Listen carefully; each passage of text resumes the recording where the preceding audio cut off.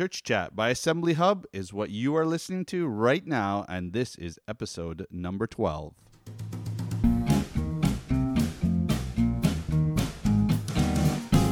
Good day, Assembly Hub listeners. I'm Crawford Paul, and I hope that you're having a good day today. And if you're not familiar with the North American Week of Prayer, I just want to highlight that because it's going on right now. This week is the North American Week of Prayer, and you can find out all the details at naweekofprayer.com, naweekofprayer.com. And it's a wonderful time for us to seek the Lord, for us to come together and pray as a church, as a family, as individuals, just come before God and seek Him. I just appreciate so much the effort and the vision behind this.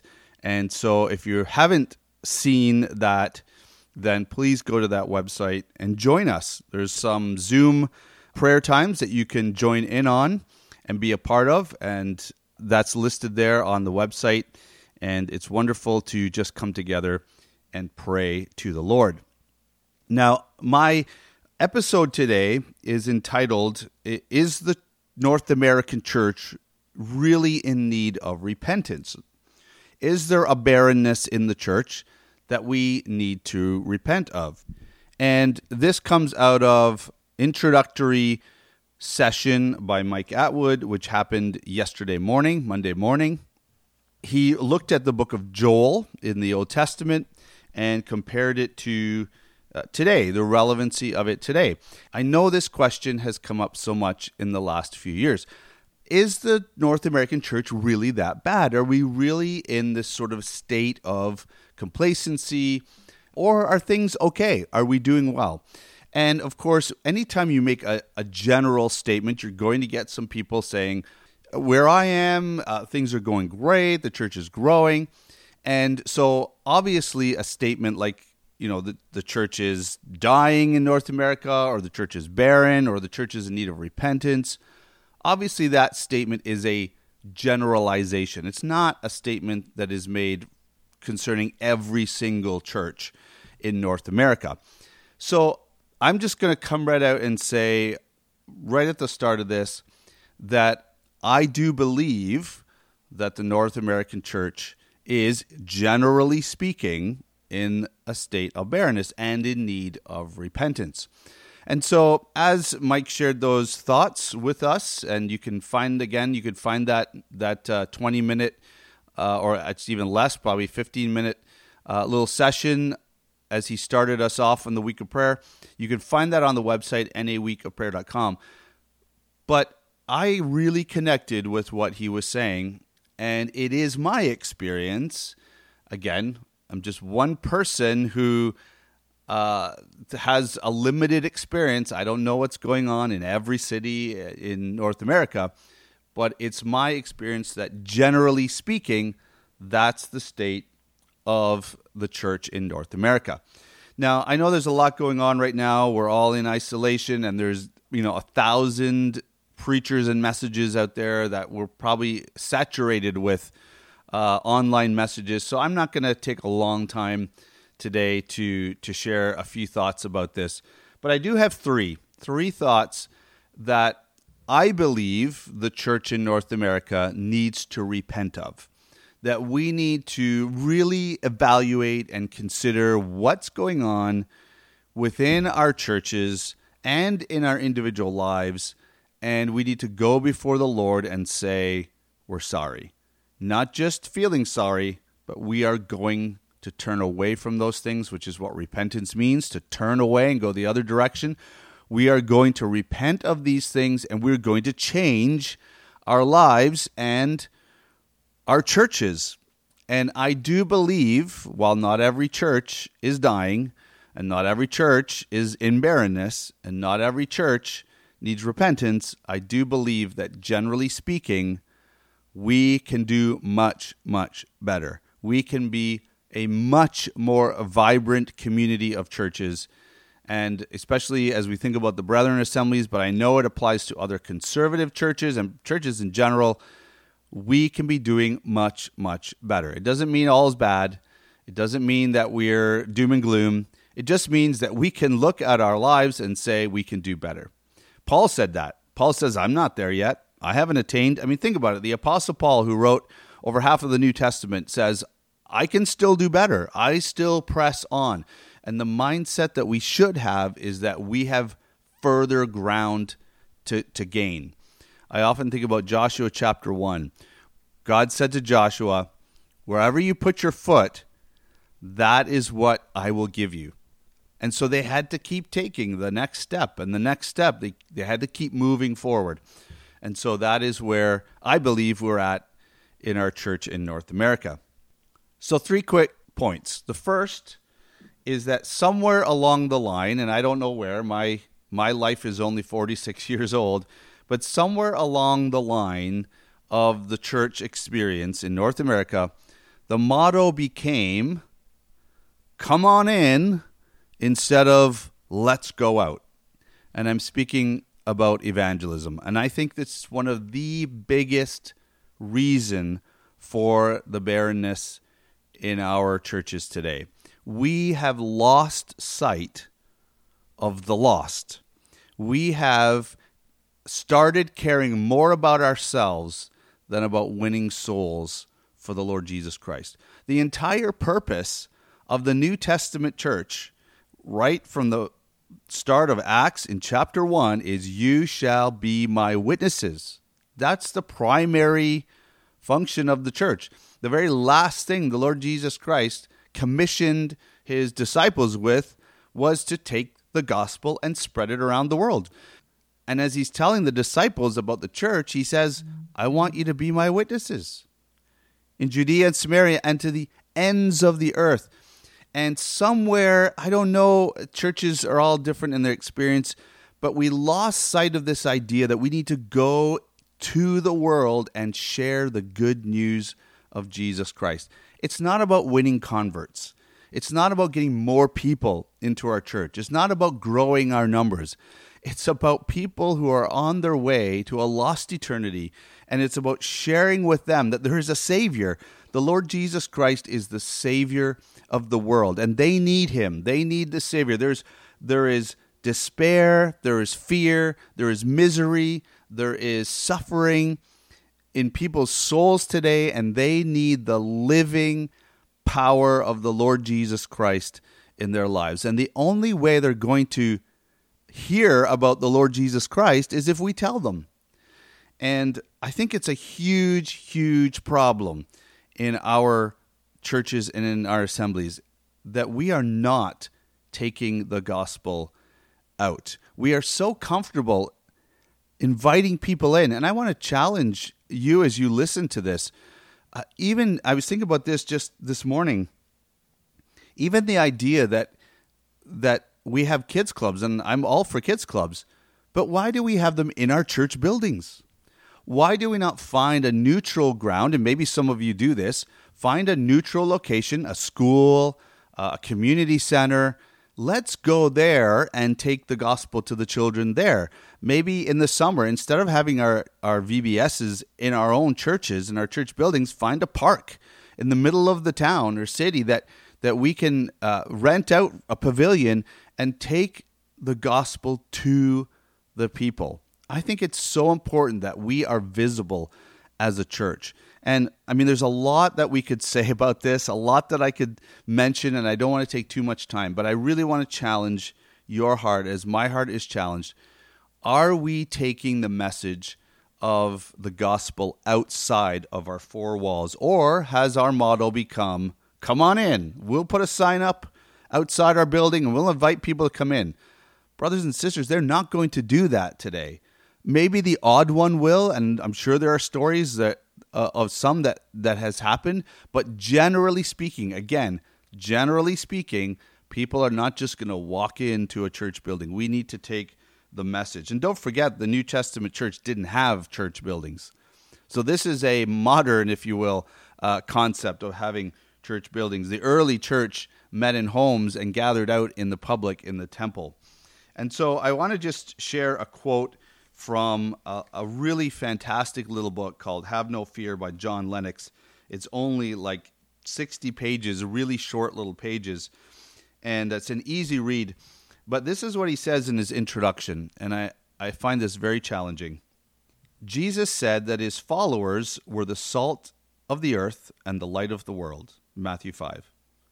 Listen to this amazing little statement he makes. They were to have a profound influence on the society in which they lived, being a salty preservative to stem decay and blazing a path for others to follow. That is, their lives were to be active, not passive. They were to be Jesus' witnesses to the world by how they lived and what they said. Those two things belong together. What they said would only be credible if it was also modeled in their lives, and people would only understand their lives and the motivation for them if they spoke about and explained this. Jesus' disciples were to be characterized by living out their faith in public rather than keeping their faith private. And then a little while later, he says this, many Christians have been effectively silenced. They may well continue to go to church, but their witness has long since ceased because of fear and peer pressure. I wonder if that characterizes you and me. Are we silent when it comes to our witness for the Lord Jesus Christ? I'm very convicted by this, that our churches, if we are going to see any kind of growth, any kind of impact on the world around us, then we personally need to be taking the message of Jesus to the world. And then, as churches, we need to be out, visible in the world.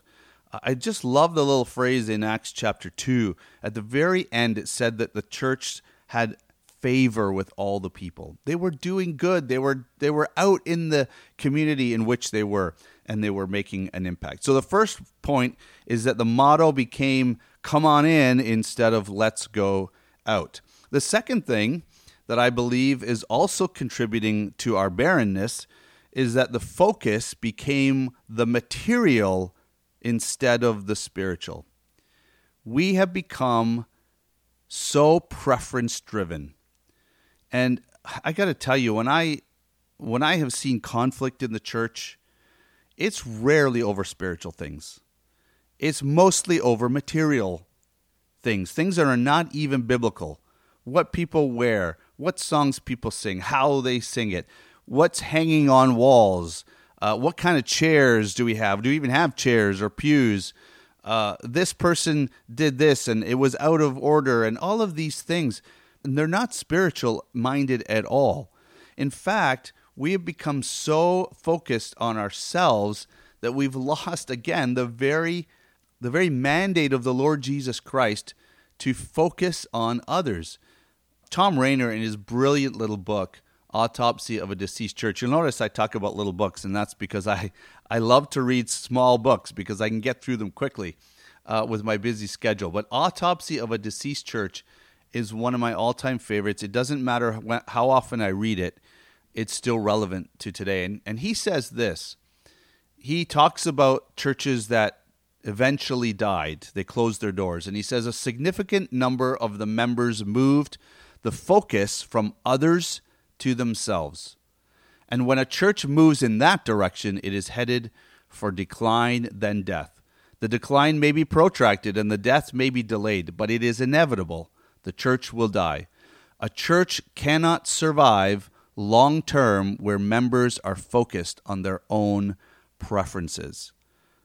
When I hear stories of missionaries, and when I hear the early pioneer stories of how churches began, there was no sense of this, I want my way, I want things to look like this, I want things to be like this.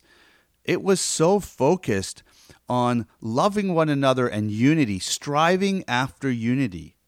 And brothers and sisters, what have we compromised in the church by wanting our own way, my style of music, my desired length and order of worship services, my desired color and design of buildings and rooms, my activities, my programs, my. You can put whatever you want on there.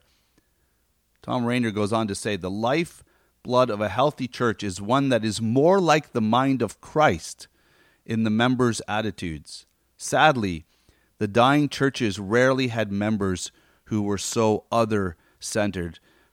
We need to get our eyes back on the Lord Jesus. The first point, the heart of evangelism in the Lord.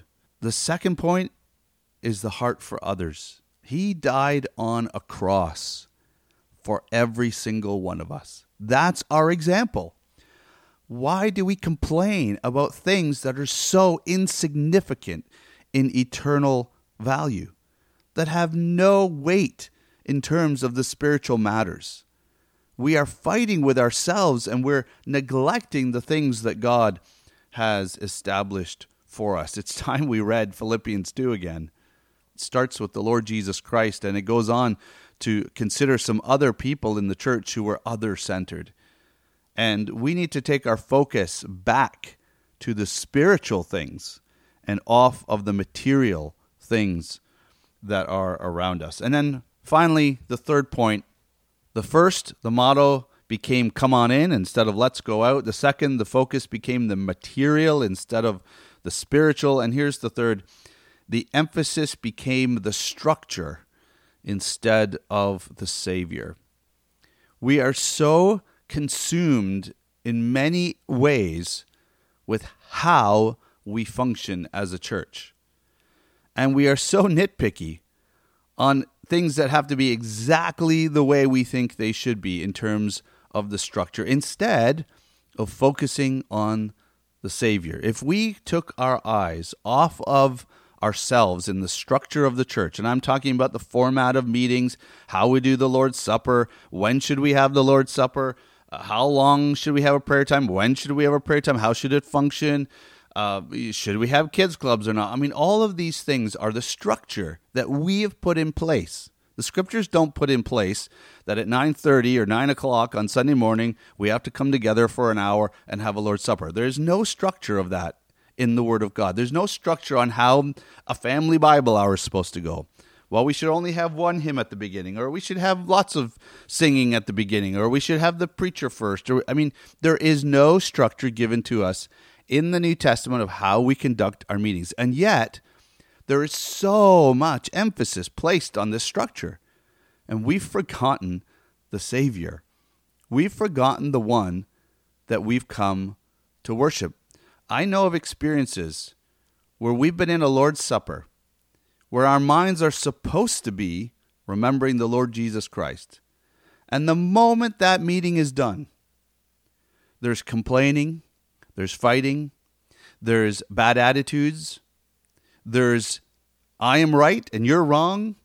There's all kinds of angst between God's people right after supposedly worshiping the Lord Jesus Christ. Our minds and our emphasis has been taken off the Savior. You know, it's the story of Peter, isn't it? When he walked on the water, he saw everything around him and he started sinking because he took his eyes off the Lord Jesus. And can I challenge you, as I challenge my own heart, as I challenge my church, challenge your church, that we need to get our focus back on the Lord Jesus Christ? If we did that, I believe that we would not be focused on the structure. I just love the early church in the book of Acts. I love it. I focus on it so much because it reminds me that God had simple plans for the church. To reach the world with the gospel, to love one another, to be unified, to be in common, to have one mind in all of these things. And we are so divided in our church today. And even in the assemblies, we're so divided. Someone calls this church progressive. Someone calls this church liberal. Someone calls this church stuffy and traditional. We're so divided. We love these labels. We love to stick labels on everyone else. And yet the Lord Jesus Christ says, I'm here. I'm right here. Look at me. Have your emphasis on me, on my things, on the things that I want to do. And yet we are so caught up with the structure that we think is the only structure that counts. And everyone else is wrong. These are 3 things, I'm sure there are more, but these are 3 things that I believe contribute to barrenness in the North American church. Are we barren? Yes. Do we need to repent? Yes. Not everywhere, but most places. And we need to come together and repent of these things, turn away from them, and come back to the Lord Jesus Christ, come back to Him. And the Lord Jesus Christ makes this promise. God makes this promise. If you come to me, if you draw near to me, I will draw near to you. And that is my prayer for the North American church, that we would draw near to God and we would see His power lived out through our lives, through our words, through our actions, and through our churches. And I pray that all of this is to His glory and to His honor. Thanks for listening today, and we'll look forward to touching base with you next week. You have been listening to Church Chat by Assembly Hub. Check out all the articles and discussion at assemblyhub.com. Tune in next week to hear more Church Chat by Assembly Hub.